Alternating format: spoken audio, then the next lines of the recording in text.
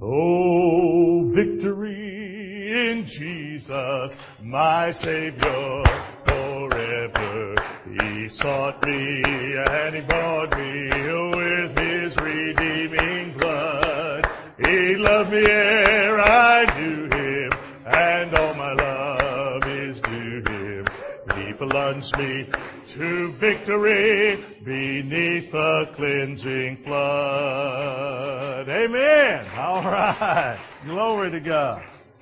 No, the old devil, he's on the run now. Remember that story I've told you, Ken Rhodes dying of brain cancer? I'll go into his room trying to bring some encouragement.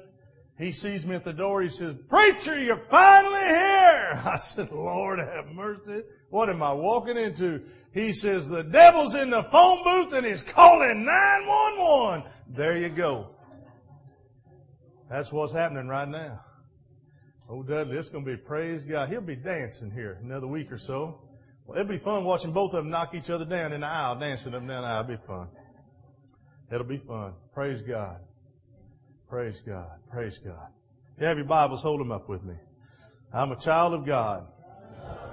I have in my hand the powerful Word of God.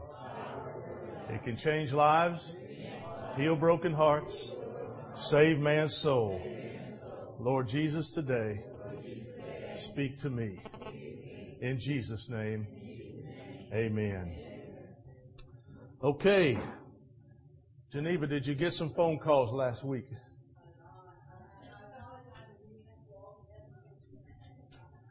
You didn't have to answer them. I'm just grateful that many of you did. You followed through. You called. I have 4 more names. We're going to see if you're going to call. Ready? Kim and Terry Bowman. Haven't been here in 2 weeks. Call them. Brad, Darlene, Caleb aren't here today. Call them. You can call Bryant, but they're here. So call Brad and Darlene. Sherry Blair just needs a word of encouragement. Just call Sherry. Just tell her you're praying for her. Just encourage her. Steve and Shelley Burnham. Steve's purchased another business down in Oklahoma City, and it's causing them to have to travel a lot and back and forth. And he wore out. So just call them. Encourage them. Amen? Just get those calls going. Now, I'll put you on the spot. How many of you are going to make a call today? I'm not going to ask you which one, but how many of you are going to make a call today? See your hands. Okay? How many of you are going to make a call today? Let me see your hands. All right, I got a few more that time.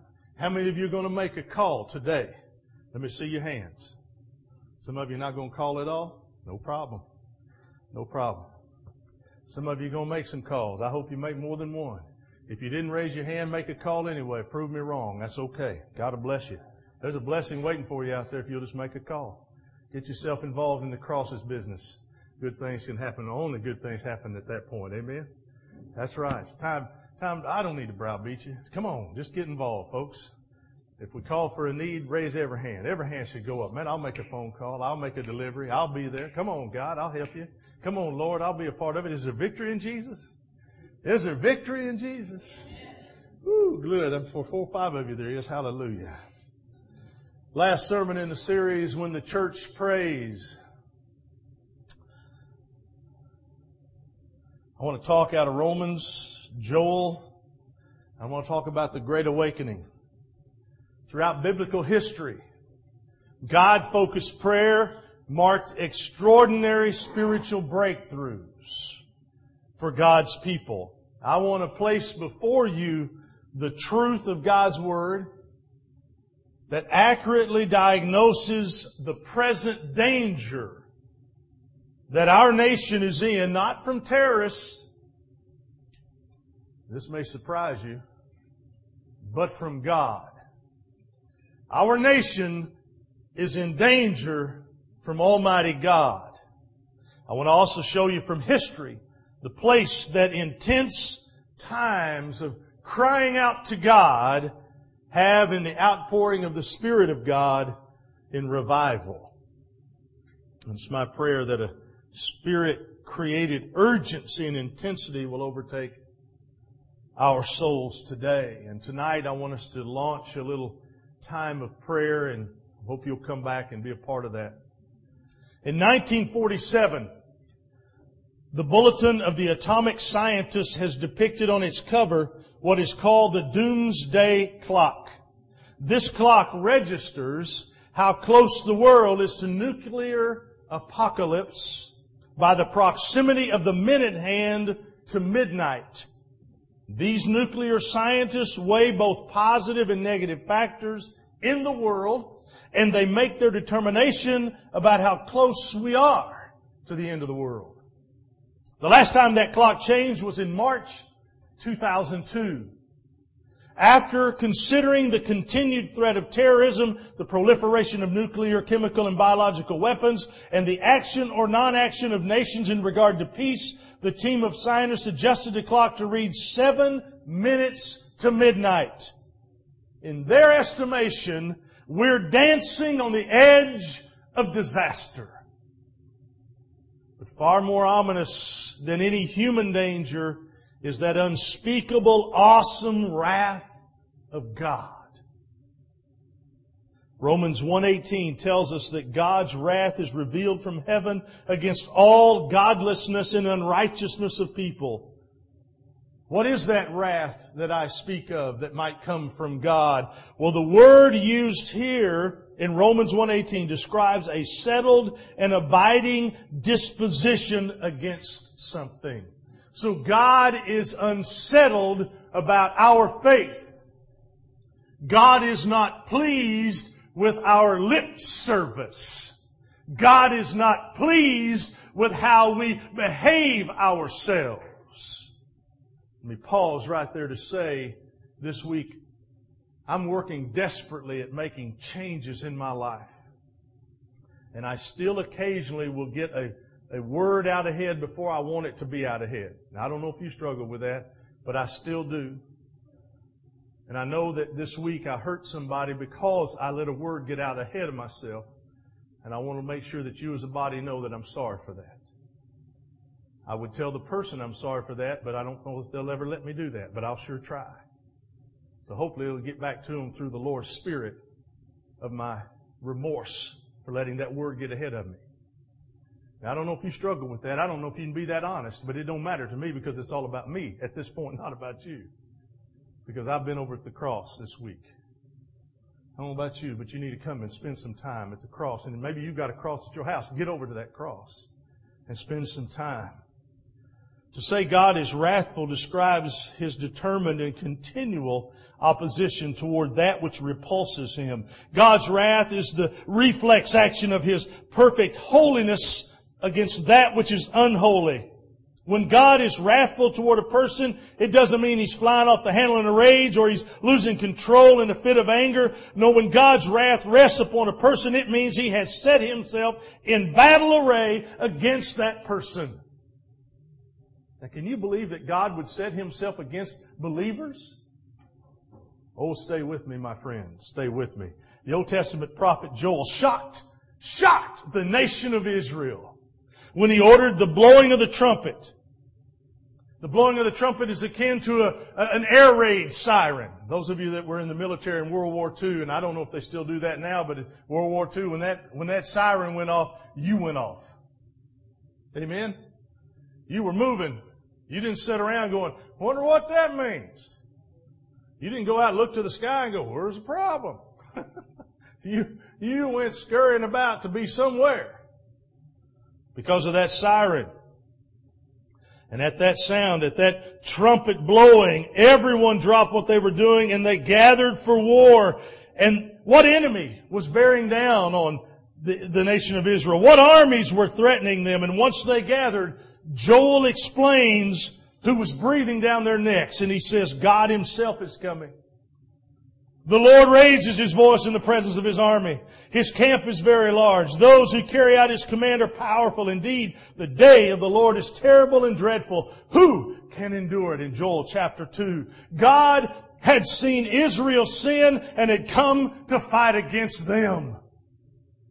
Could it be that God might be ready to fight against our church because of the sin that still permeates within each person within our church? You see, that's the biblical picture of God's wrath. Generations after Joel, the Apostle Paul picks it up there in Romans chapter 1 and verse 18, and he tells us that God's on the move, continuously, deliberately, like an unstoppable army. He rumbles into the lives of those whose attitude is irreverent, perverse, and idolatrous. That's godlessness. He squares off against all actions that are loveless, immoral, and pridefully rebellious. That's unrighteousness.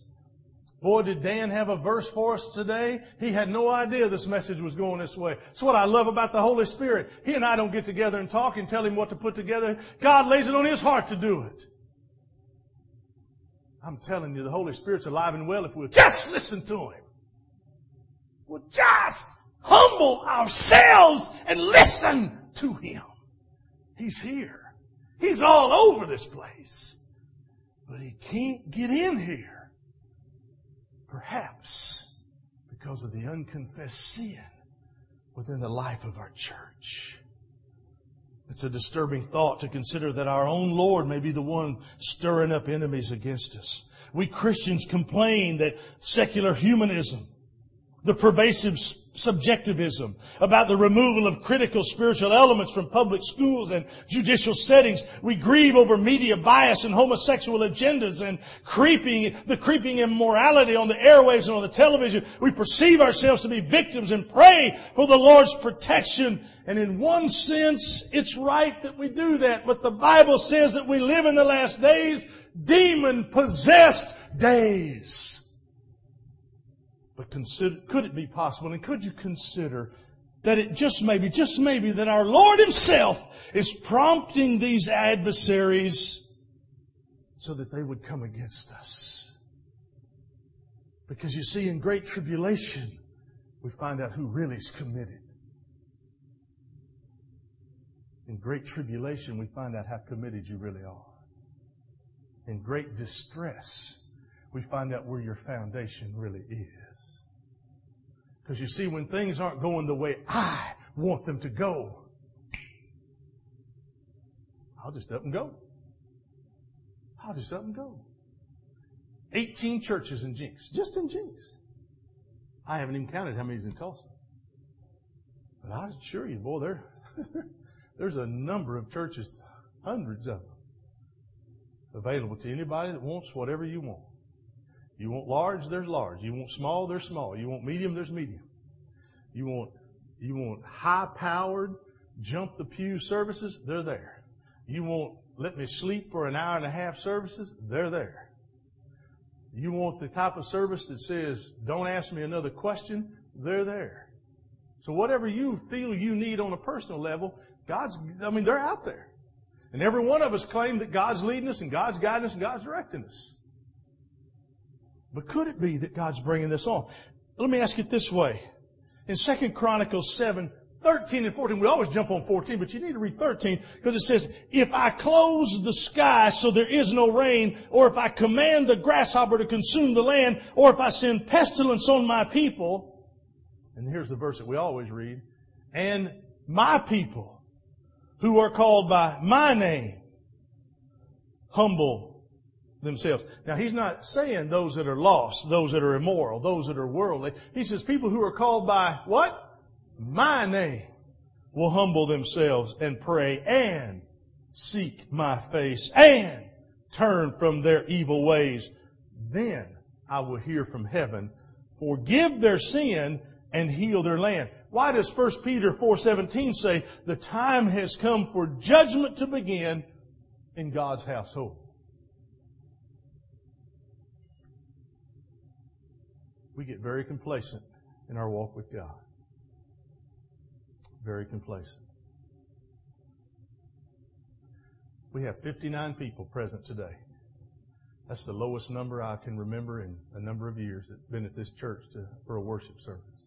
Oh, I understand. It's end of summer. I understand that. I understand school starts next Thursday. I understand that. I understand. I understand kids are going off to college. I understand.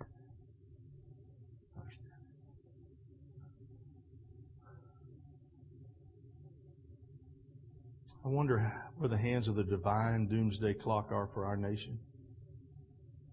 He's on the move in wrath across this land.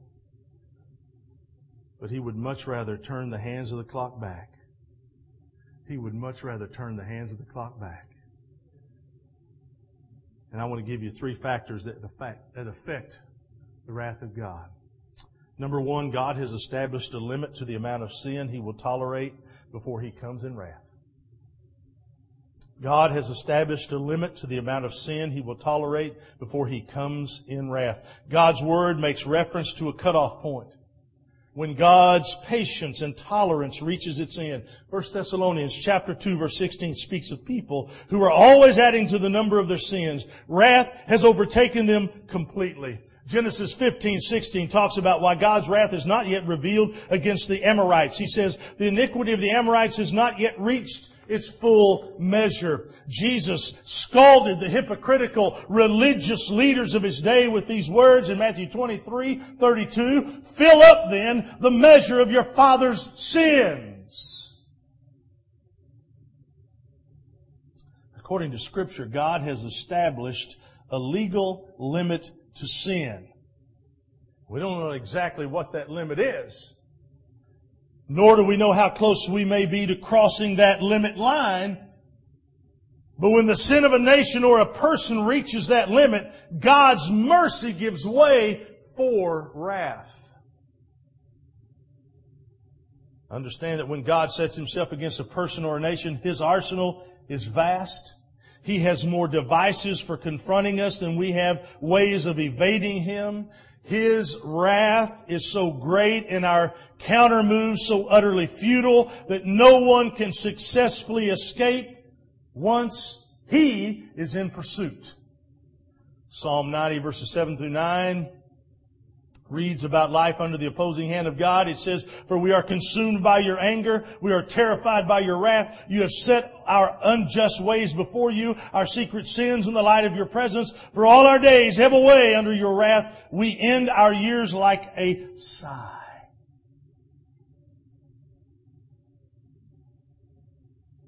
Second way to avoid the wrath of God is only those who are right with God are prepared for a time of God's judgment. Listen to the Word of God in Ezekiel chapter 14, verses 13, 14. Son of man, if a land sins against me by acting faithlessly, and I stretch out my hand against it to cut off its supply of bread, to send famine through it, and to wipe out both man and animal from it, even if these 3 men, Noah, Daniel, and Job, were in it, they would deliver only themselves by their righteousness. This is the declaration of the Lord God. Wow. Wow. Brothers and sisters, hear me this morning. Do not be deceived into thinking that you can hold on to your sinful attitude, your gossiping tongue, your bitter unforgiveness, and still try to claim the righteousness of Christ as your cover. Israel did something similar in the days of Jeremiah. They trusted in the fact that they were called God's people and had the temple of the Lord in their midst. Listen to this in chapter 7. But look, you keep trusting in deceitful words that cannot help. Do you steal, murder, commit adultery, swear falsely, burn incense to Baal, follow other gods that you have not known? Then do you come and stand before me in this house called my name and insist we are safe? As a result, you are free to continue doing all these detestable acts. Has this house, which is called by my name, become a den of robbers in your view? Yes, I too have seen it. This is the Lord's declaration. Wow, those are strong words to a group of people who were His children. In Jeremiah's day, God brought His judgment on the nation on the hands of the Babylonian king in 586 BC. Centuries later, Jesus wept over Jerusalem, prophesying the destruction that would come at the hands of the Roman army in AD 70. And He brought the same accusation against God's people in His day when He says, my house will be a house of prayer, but you've made it a den of robbers. Do you know when the people of God become a den of robbers? One commentator put it this way, when they live lives of sin all week long and then come before the Lord and say, we're saved. We're God's people. They rob God of what He deserves by living and acting like the rest of the lost world all week long and then come to church on Sunday and say, I'm okay. Hey, I'm going to heaven when I die. I prayed the prayer. I joined the church. I've been to the watery grave of baptism. I've been dunked and brought up again. Hallelujah. I serve the Lord, prepare and watch and take the Lord's Supper every week. I'm saved. I used to teach Sunday school. I used to attend Sunday school. I used to do lots of things that I don't do anymore.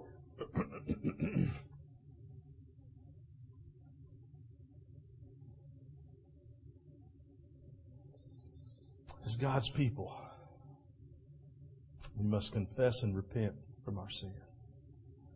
If we're to receive the cleansing that Christ has provided through His own shed blood.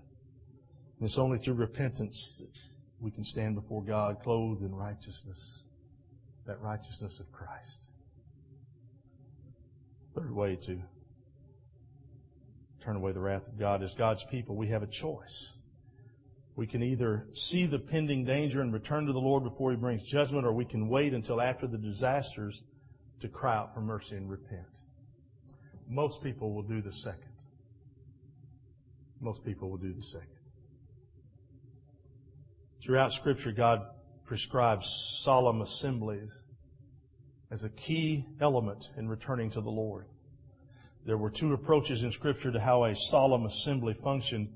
One function comes before the disaster and the other comes after the disaster. Let me describe one for you before.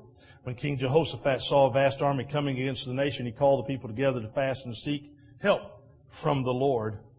God responded and saved the people. Another one, when King Josiah heard God's word read, he tore his robes in anguish, realizing how much his nation had offended God by violating His commands. Josiah humbled himself before the Lord and then called the people together and guided them toward repentance. And God spared that generation from destruction. This one function of a solemn assembly brought great response from God. But then another comes after the judgment. Let me give you that example. In 586 BC, God used the wicked king of Babylon to execute judgment on Jerusalem and Judah. And Nebuchadnezzar carried God's people into exile in Babylon for 70 years. After experiencing such great judgment, Ezra and Nehemiah guided the people to stand before God in repentance so God would heal and restore the land. And did God do it? Answer to me. Did God do it? Did God restore the land? It starts with a Y, ends with an S, and has an E in the middle. Thank you very much. I was hoping you'd respond to me. Are you still awake out there? In the book of Joel, God's people had experienced great destruction from swarms of locusts. And as a spiritual leader, Joel knew the remedy was to call God's people to return to Him in a solemn assembly. And what he said to God's people, I say to you this morning as the worship team comes back to help me close, I pick it up in Joel chapter 1. Announce a sacred fast. Proclaim an assembly. Gather the elders and all the residents of the land at the house of the Lord your God and cry out to the Lord. Woe because of that day, for the day of the Lord is near and will come as devastation from the Almighty. I continue in Joel chapter 2. Even now, this is the Lord's declaration. Turn to me with all your heart, with fasting, weeping, and mourning. Tear your hearts, not just your clothes, and return to the Lord your God, for He is gracious and compassionate, slow to anger, rich in faithful love, and He relents from sending disaster. Who knows, verse 14 says, He may turn and relent and leave a blessing behind you and behind Him, so that you can offer grain and wine to the Lord your God. If you sense that I do, that God's people must cry out to the Lord at a time such as this and seek His mercies, then I'd love for you to join me tonight as we call out to God.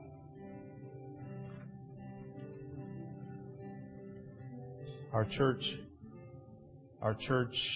is in need, and we need you. May God rest on your heart as you contemplate what's been said this morning. And I just want to challenge you in your personal walk. Because you see, it's not enough that we say we love God. We've got to demonstrate it. We've got to follow through. If I just told Cindy I loved her, but I never showed her that I loved her, how weak is that? So do you love God? Only you can answer that. Only you can answer that. We have an invitation before us. The invitation is always multi-leveled. There'll be some that just need personal revival. They need to say, Lord, I need to repent and come to you. There'll be some that just simply say, man, I've never found you. I need to taste the forgiveness of God, salvation. There's a group that, there may be some that just need to have a place to call home and let their membership be established here. The thing I want you to understand is that God is ready in an instant to come into your life. He's ready at an instant to bring peace and harmony, at an instant to bring forgiveness and love, at an instant to reach into your life. But He will never, ever force His way. So if God might be tugging on your heart in some way today, will you respond to Him as we stand and sing together?